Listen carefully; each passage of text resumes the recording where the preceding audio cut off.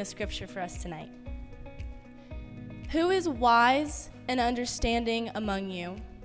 By his good conduct, let him show his works in meekness of wisdom. But if you have bitter jealousy and selfish ambition in your hearts, do not boast and be false to the truth. This is not the wisdom that comes down from above, but is earthly, unspiritual, demonic. For where jealousy and selfish ambition exist, there will be disorder in every vile practice. But with the wisdom from above, it is first pure, then peaceable, gentle, open to reason, full of mercy and good fruits, impartial and sincere. And a harvest of righteousness is sown in peace by those who make peace. This has been the word of the Lord. Zoe, thanks for reading our passage. Welcome to RUF. I'm Ben. I'm the campus minister here. And tonight I have the privilege to get to introduce a man a lot of y'all know, Morgan Engert, the pastor at Good Shepherd. But before Morgan comes up here, I just wanted to remind you of why we do this. A couple of times each semester, it's a blessing to get to bring in some of our friends who lead churches that you go to, that we trust, that are a blessing to us. Nathan was here in the spring and will be back as soon as I can get him back. And Morgan is here tonight, and Garrett was here a couple of weeks ago. And this is the method to the madness is RUF wants to be a service to you to make it as easy as possible to get your foot in the door and to begin to put roots down in healthy local churches. The local church is your destiny. It's the home God made for you, where you get to flourish and thrive and grow for the rest of your life.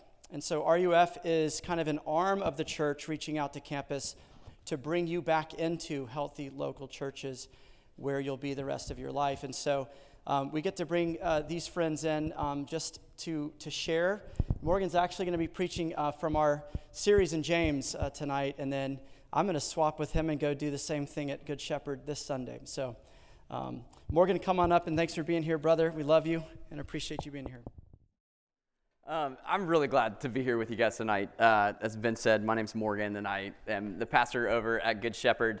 And most of y'all know this at this point, but I went to UGA when I was in college. I graduated in 2010. I met my wife here.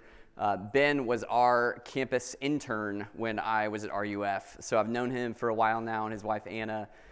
So for God to bring us full circle, where we came back to Athens in 2016, Ben and Anna came back to Athens, I think in 2017 or 2018, thereabouts. So to be back full circle here, and I hope you guys know what you have in Ben, what a gift he is, how wise he is. He is truly one of the wisest people that I know. He's one of the best teachers that I know. I love getting to sit under him. I actively go seek out his sermons when I don't get a chance to listen to them so that I can grow and I can learn from him. So he is a gift, and I hope you guys understand how great he is and can appreciate him periodically. The only annoying thing about Ben is that he's really good at fixing things, and he puts all other husbands to shame.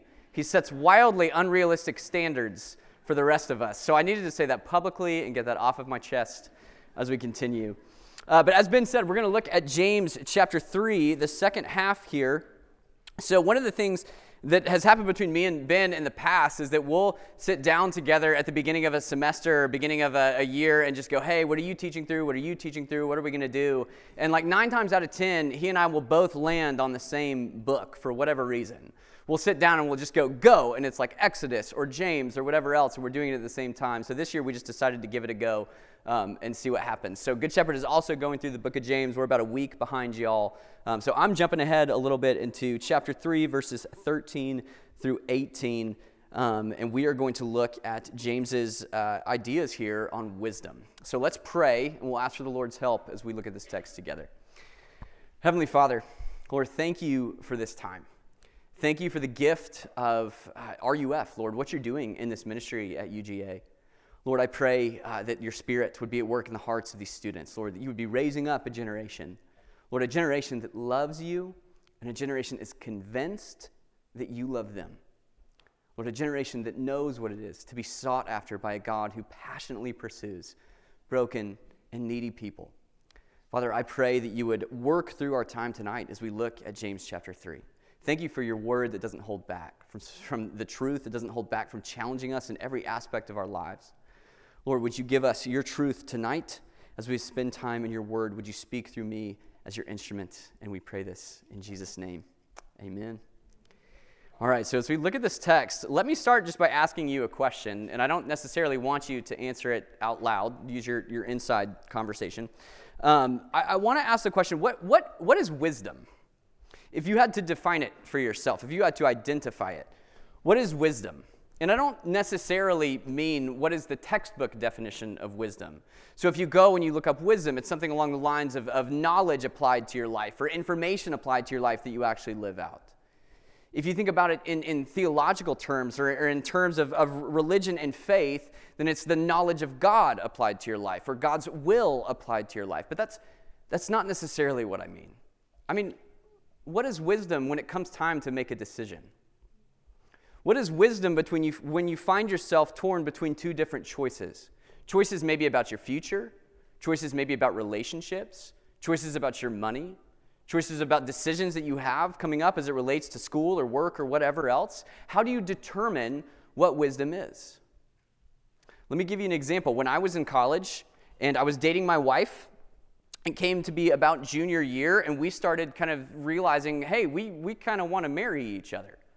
We'd like to walk down that road, which, if you ask my opinion, junior year, I was really young, okay? So if any of you are thinking about it, that's my opinion. I was really young, but we were thinking about it, okay? And so we started to talk to each other and plan out what this could look like. We started to have conversations with the people around us and kind of get their opinions and advice. And then finally went to go talk to our parents about it. And I had, in that experience, two very different conversations. When we went to talk to Lauren's parents about it, my wife's parents about it, and when we went to talk to my parents. When I went to talk to my wife's parents, this is what happened. I went to her dad, and I said, hey, I would like to marry your daughter. Again, I'm a junior in college.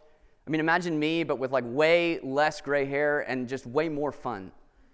And so I went to go talk to Lauren's dad, and I said, hey, I'd like to marry your daughter. I love her. I love your family. Like, I think this would be great. And I remember her dad I didn't say I think this would be great. That would be such a terrible way to lead. But I promise I was more articulate than that. But I said, I'd like to do this thing. And so he said, okay, I've got one question for you. When do you want to get married? And I said, we're going to be seniors and then probably summer after senior year. And he goes, I think you should get married sooner than that. Which I can't decide if that was a compliment to me or a shot at his child, but like one or the other, okay? Either way, he was saying, I think you should get married sooner, right? I think you should get married halfway through your senior year, which is inevitably what we did, and I was 21, and that's really young. But then we went and we had a conversation with my parents. So we went out to dinner with my parents, and we told them, hey, we think we're going to get married, and this is what we're thinking. And my parents went, slow down. Are you sure? Right, with my future wife sitting next to me, like, do you think this is a good idea? She's your first girlfriend. We got all the questions in the world. And we're like, I like her, So I sit down with them, and they're going, whoa. Slow down. Are you sure about this? That's really fast. Don't you want to get done with school first? Don't you want to get a job first? Don't you want to date like forever before you get married, and then you're 35 and you're established, right? That's the dream. How do you decide between those two things? How do you decide what wisdom is? Is it wisdom to wait? Is it wisdom to go ahead and get married? Right? And if you've grown up maybe in the church, you've grown up hearing about godly wisdom, right? You go, okay, you take that decision and you take it back to the Word of God and you look for God's counsel and you look for how it lines up with the truth. But what if God doesn't speak directly to that thing? What if He doesn't say very much about dating or engagement in the way that we want Him to say it explicitly? Which one of those is wisdom? Both are fine choices. Neither one of them necessarily are going to lead us into sin. How do you decide what wisdom is? Inevitably, I went with the choice that I liked better. I married my wife halfway through senior year because I stinking wanted to. Because I really loved her and I wanted to marry her. And the Lord has blessed that and it's been wonderful. But at the end of the day, how did I choose between those two things? Whatever fit, whatever I wanted to do in that moment. And isn't that so often what our pursuit of wisdom looks like? that we start to think between two decisions, that we start to be faced with difficult choices that we're not sure exactly what to do with, and we start to seek out counsel, and more often than not, we end up following the counsel that just fits what we wanted to do in the first place anyway? Especially these days, where there's innumerable voices that you can go to and try to find. Right? If you want counsel, you can go on the internet, you can go on social media, you can go on TikTok, you can go wherever you want, and they'll tell you exactly what you want to hear. So how do you determine what wisdom is? Especially when you're trying to make those choices and you're trying to figure out what wisdom looks like, especially when some of that language is couched in kind of theological vocabulary. It sounds godly. They use Christian language. Sometimes they even use Scripture. Not now, Siri. Sometimes they even use Scripture. Right? But does that necessarily mean that it's wise? How do you determine what wisdom is? This is where James enters in for us.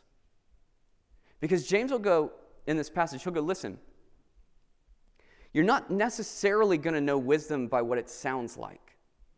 Right? Because sometimes wisdom can sound Christian-y, but it might not actually be godly.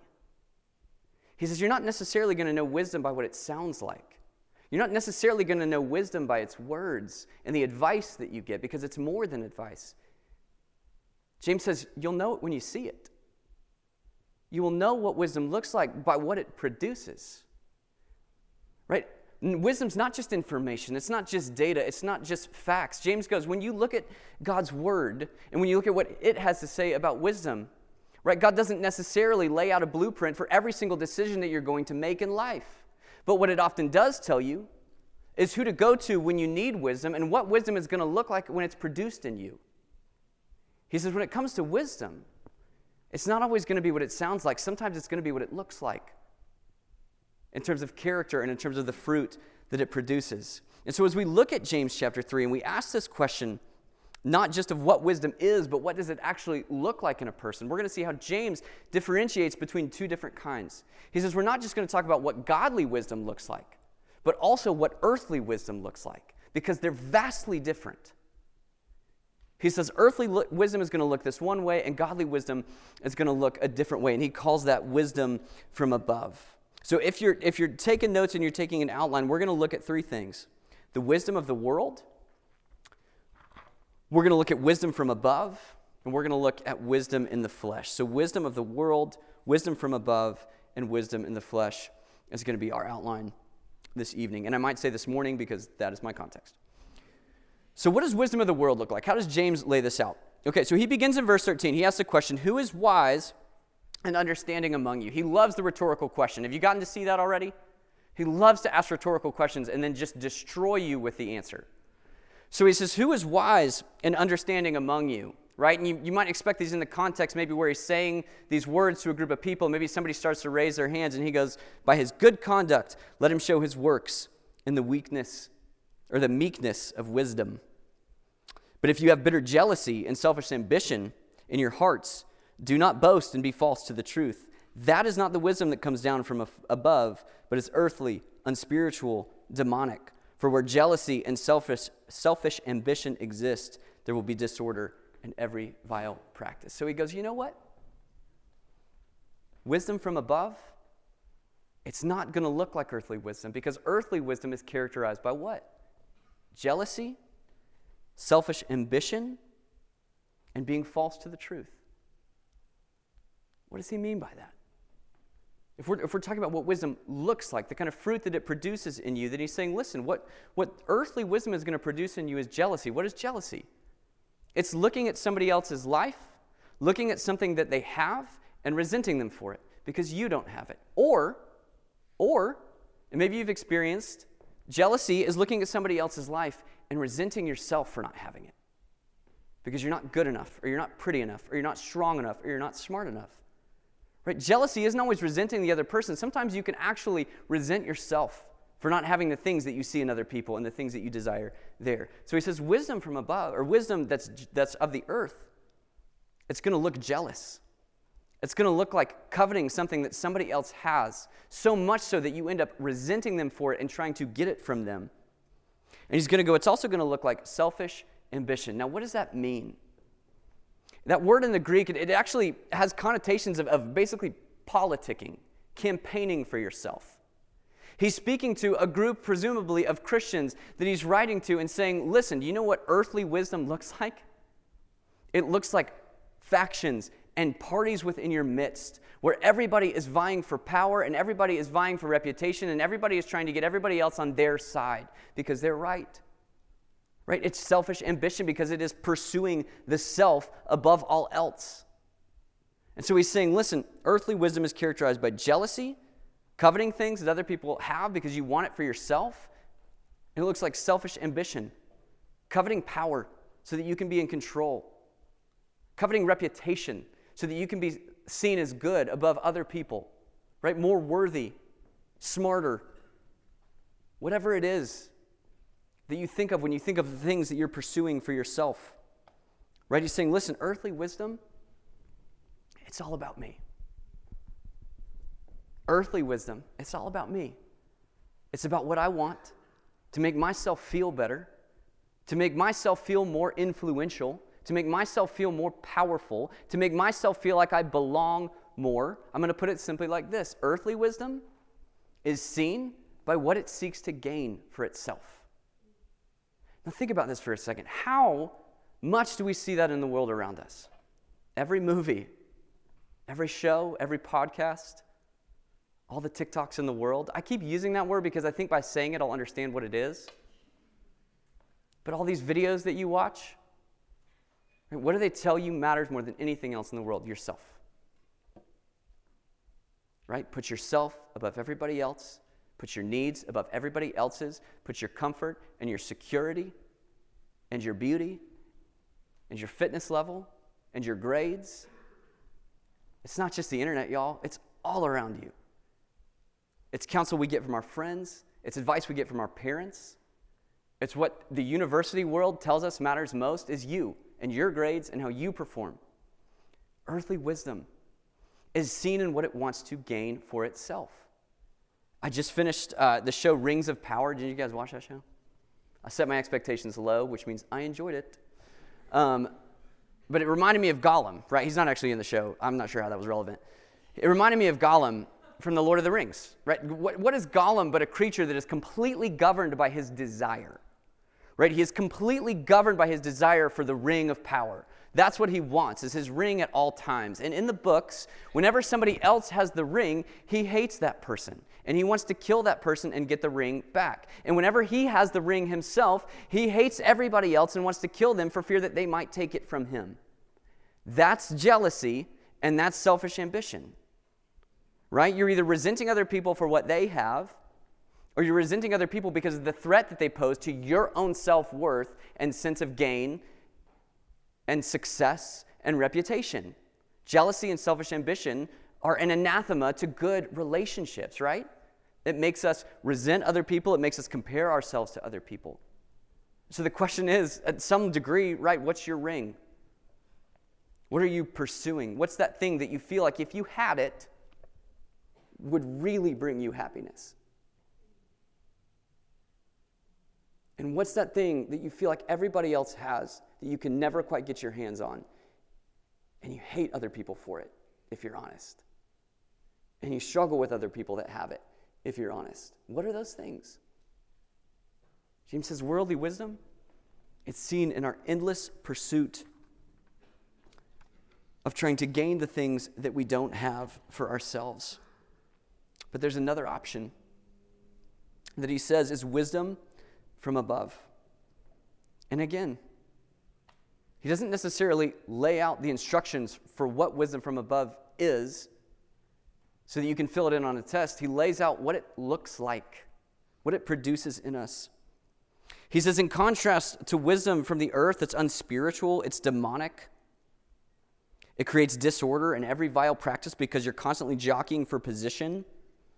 He says wisdom from above is first what? Pure and peaceable, gentle, open to reason, full of mercy and good fruits, impartial and sincere. And a harvest of righteousness is sown in peace by those who make peace. Part of me just wants to stop and let that just sit. It's pure, it's gentle, It's open to reason. It's peaceable. It's full of mercy and good fruits. It's impartial and sincere. Where wisdom from above, from the earth, I'm going to get this right eventually, where earthly wisdom is seen in what it seeks to gain for itself. Right? The wisdom from above is characterized entirely differently.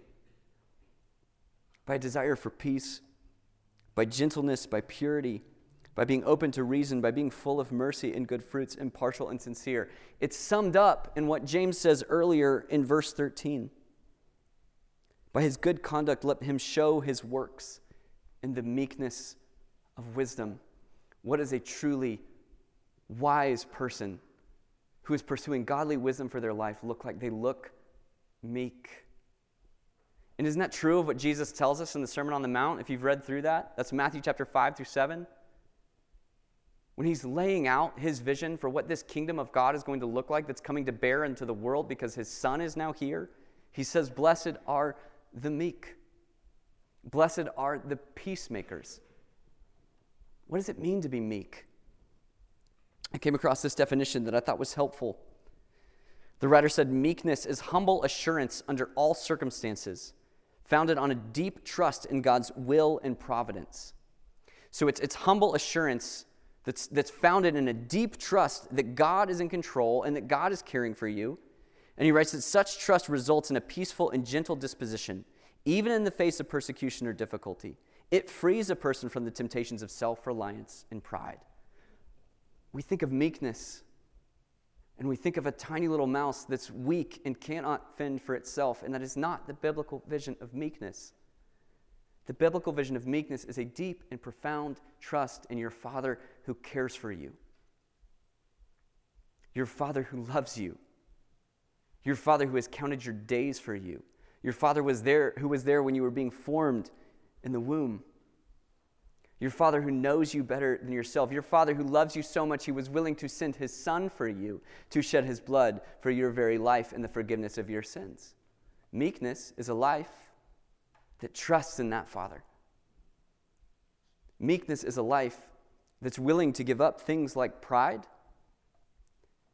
things like endless desire for control, things like self-gain, things like self-reliance, because they trust that they have all that they need in their Heavenly Father who cares for them.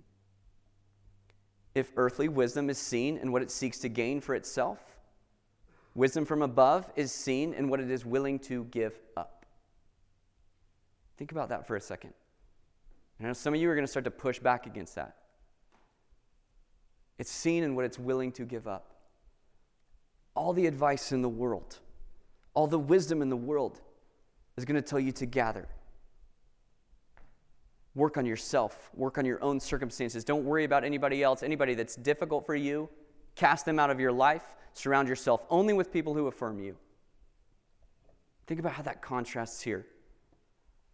Where it says that wisdom from above, it's peaceable, it's open to reason, it's gentle, it's willing to live with ambiguities, it's willing to move towards difficult people, it's willing to pursue peace when there is strife and conflict, it's willing to put so much trust in the Lord that you're okay with people who challenge you in relationships that cost you.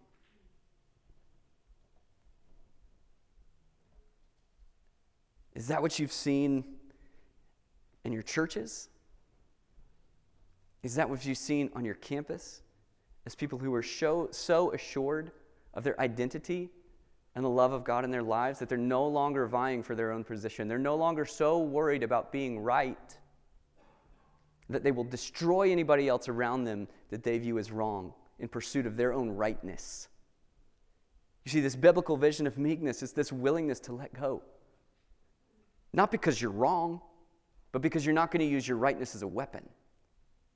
Because you're not going to use your rightness to destroy the people around you, but you're going to live assured of what is true and what is good in the love of the Father. There's a book that was written by G.K. Chesterton in 1908. It's called Orthodoxy. It's very short, but I would encourage you to read it with someone else because it is also very confusing at times. But it's called Orthodoxy. And at one point he writes in that book, and it's relevant to tonight, I promise. What we suffer from today, now rewind it back, today is 1908 when you're G.K. Chesterton, okay? He says, what we suffer from today is humility in the wrong place. Modesty has moved from the organ of ambition, and it has settled upon the organ of conviction, where it was never meant to be. A man was meant to be doubtful about himself, but undoubting about the truth.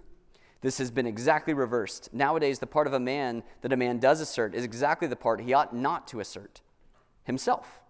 The part he doubts is exactly the part he ought not to doubt, the divine reason. We are on the road to producing a race of men too mentally modest to believe in the multiplication table. Ouch. 1908. It's 2022. Where are we at? Right? We trust our thoughts too much. We trust that what is true and what is good and what is right in the world is our inner dialogue and our feelings and our perceptions. And if wisdom from above is trust and assurance in the God who loves us, then what we should be sure of is the truth, and what we should be willing to give up is our own pride, our own need to be on top, our own need to prove ourselves, because we have already been proven in Christ. Which brings me to the final point here. If wisdom from above is seen in what we are willing to give up, then how do we gain it? How do we live like people who are willing to give up our own sense of pride, our own need to prove ourselves and defend ourselves? How do we live that way? Scripture tells us there's one way. There's one way, and it's faith in Christ, right? It seems like a simple answer. It seems like a given almost. But Paul talks about this in 1 Corinthians as well. He says there's wisdom in the world, but it's self-seeking. He says the wisdom of the cross is folly. Right? The wisdom of God, it looks like foolishness to the world around us because it looks weak. Because the wisdom of God, the answer for sin, the answer for brokenness in the world was to send his own son, not in victory, but in what looked like death, what looked like weakness, to send his own son to actually die on the cross and to give his life. And so Paul says in 1 Corinthians chapter 2, he says, "And I, when I came to you, brothers and sisters, did not come proclaiming to you the testimony of God with lofty speech or wisdom. I decided to know nothing among you except Jesus Christ and him crucified. And I was with you in weakness and in fear and in much trembling. And my speech and my message were not in plausible words of wisdom, but in demonstration of the Spirit and of power, so that your faith might not rest in the wisdom of men, but in the power of God." He says, you want to know where you find wisdom? Do you want to know where it starts? He says it starts on the cross. It starts with a God who was willing to take on the entire human experience, to take on our flesh, to take on our weakness, and then die for our sins so that we could have forgiveness, so that we could be proven righteous, so that we could have eternity with him, so that we could be adopted into his family. These are all the promises of redemption that we are given in Scripture. And he said he did it through the cross. He did it through death. And so when we follow a wisdom that seeks to elevate ourselves over everybody else, that is not a godly wisdom.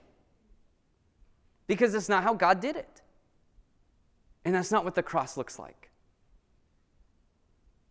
And so for us, we have to constantly go back to Jesus. We have to constantly go back to the cross. And when we get advice, and when we try to determine between two different decisions, we have to ask ourselves, what am I seeking to gain, and what am I willing to give up? Philippians chapter 2. Have this mind amongst yourselves, which is yours in Christ Jesus, who though he was in the form of God, did not consider equality with God a thing to be grasped, but emptied himself, taking on the form of a servant. Right? That's the picture. And Paul says that's yours as you cling to Christ by faith. That's your mind. And it's yours because God was willing to die so that you could have it. So put your faith in him. And I know what this sounds like. I know where it's like, that's all well and good, but like, should we get married or not? Should I do this major or not? Here's the struggle, and I promise I'm trying to do a close. Whoa. Here's the struggle. You guys have no idea the advances in like recipe technology in the last 10 years. And I talked about this with our staff today.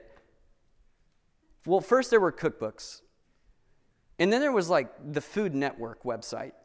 And when you went there and you looked up like a recipe, you had to dig through 8 pages of that person's feelings leading up to them cooking the meal. Like you got the weather report the day that they decided they wanted to make sourdough. But what do you have now? You have the jump to the recipe button. That is God's good gift to the world. Like, I don't want to know your kids' names. Just show me the zucchini loaf. It's not that hard. But isn't that sometimes what we want from God? When we go to him and we ask for wisdom. Like, God, can we jump to the recipe? Can you just tell me what to do? Can you give me the neon sign in the sky and can we just get there? But the problem is, if the wisdom from above is wisdom of the cross, right, then sometimes wisdom is not what's going to keep us from suffering, but what God is going to do in us through the suffering. Sometimes we need the process. We need the struggle. We need the questions. We need the context. We have to sit with the silence and the awkwardness and the mundane reality of our day in and our day out, and you have no idea what God might do through you in that. And you have no idea what you might look like as you lean into him in that process. Maybe at the end of whatever it is you're facing right now, you might be this much more gentle, or this much more peaceable, or this much more open to reason, or this much more meek.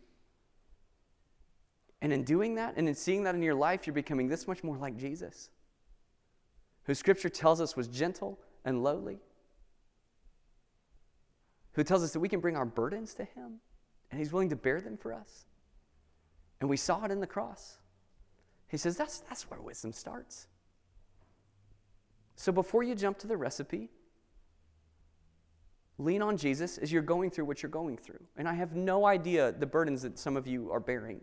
But in my experience working with college students thus far, some of y'all are bearing burdens that I will never understand. Far heavier than anything I have ever been asked to carry. But I promise you, God's doing something. He's at work in you as you go through that. And if James is right, and I would like to think that he is, what he's doing in that is making you a little more wise. In a wisdom that's going to look like this. In a wisdom that's ultimately going to make you look a little bit more like his son. So if wisdom from above, I'm going to flip it again. If earthly wisdom is seen in what it seeks to gain for itself, the wisdom of the cross is seen in what it's willing to give up. Our sense of control, our pride, our endless desire to prove ourselves. Let's pray. Father, Lord, I pray that in this moment, Lord, in your truth and your goodness, Father, that you would help us, Lord, to see the gospel clearly. Lord, to see it through your word, to see how in James's words about what wisdom looks like in the harvest that it reaps, Lord, that he is pointing us to your Son, Jesus Christ, who he walked with, who he knew, who he saw in the flesh. Lord, would we be a people who pursue that kind of wisdom, a wisdom that's willing to let go of ourselves for the sake of your glory, a wisdom that's willing to shed pride and self-centeredness because we have nothing left to prove because it's been proven on the cross. Father, let these truths sink in and stick to us tonight. We ask this in Jesus' name. Amen.